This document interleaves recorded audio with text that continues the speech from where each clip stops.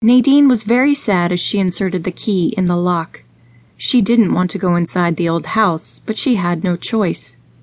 Aunt Molly was at peace now, and as her only living relative, it fell to her to sort through Aunt Molly's personal belongings and carry out the terms of the will, as well as all the little notes Aunt Molly left for her to follow. Her great-Aunt Molly had lived a very long life, and Nadine knew it was going to take all of her accumulated vacation and personal leave from the last 3 years to clean out the house and ready it to be put on the market.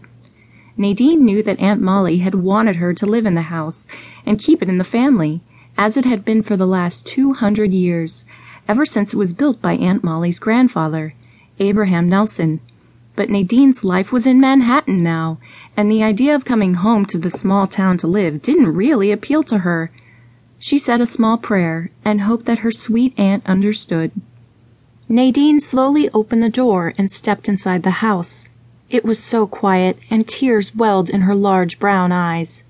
One of the things she loved best was how Aunt Molly always came running as fast as her legs would carry her to greet her favorite great-niece each and every time she came home, whether it was from school, college, or from her job in the city.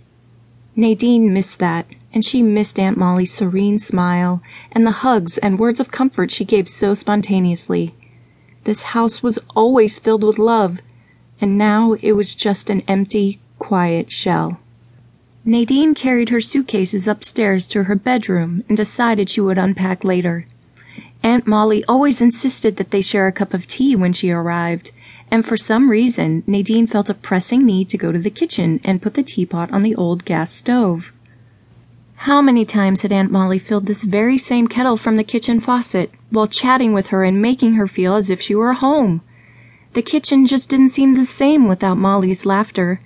Nadine poured the hot water over the tea bag and let it steep as she carried her cup upstairs.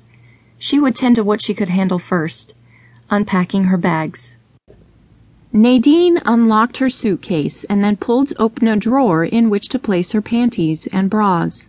To her surprise, the drawer contained a lot of books. There was a white envelope lying on top with Nadine written in her aunt's flowing style. Nadine was a bit stunned to realize that this was probably the first place her aunt knew she would look when she came home, and confirmed that her aunt realized her time was near. Nadine took the envelope and sat on the bed to open it with shaking fingers. "My dearest Deanie, please smile right now and no more tears. I am on the other side with God and with others I have loved throughout my life. I want you to be happy for me, okay? As you go through my things, you will find many notes. There are many treasures for you, of course, starting with my journals in your drawer. They are very personal, my dear, and 100% true. As you well know, I do not believe in lying to anyone, but most especially to oneself. I trust you will read through them with my blessing. I would like to share my life with you, who are my most cherished treasure in this world. Do not be sad for me, Deanie. I have lived and loved with all my heart, and I wish you the same kind of love. Do not be fooled into thinking your career can make you happy. When you are old and alone, as I have been for the last 25 years, it will not be memories of work that will warm your heart. It will be the cherished memories of those you have loved and who have loved you in return that will keep you company. I love you, Deanie. You are the granddaughter I never had, and I will carry you in my heart and soul always. I will see you again on the other side, but until then, fill your heart with love, child. Love and blessings, Aunt Molly." Nadine swiped at the tears running freely down her cheeks. Trust Aunt Molly to know exactly what she needed to hear to make her feel better. She said another prayer for her aunt, and then put a smile on her face as she removed the journals from the drawer. Aunt Molly used post-it notes on each volume to number them.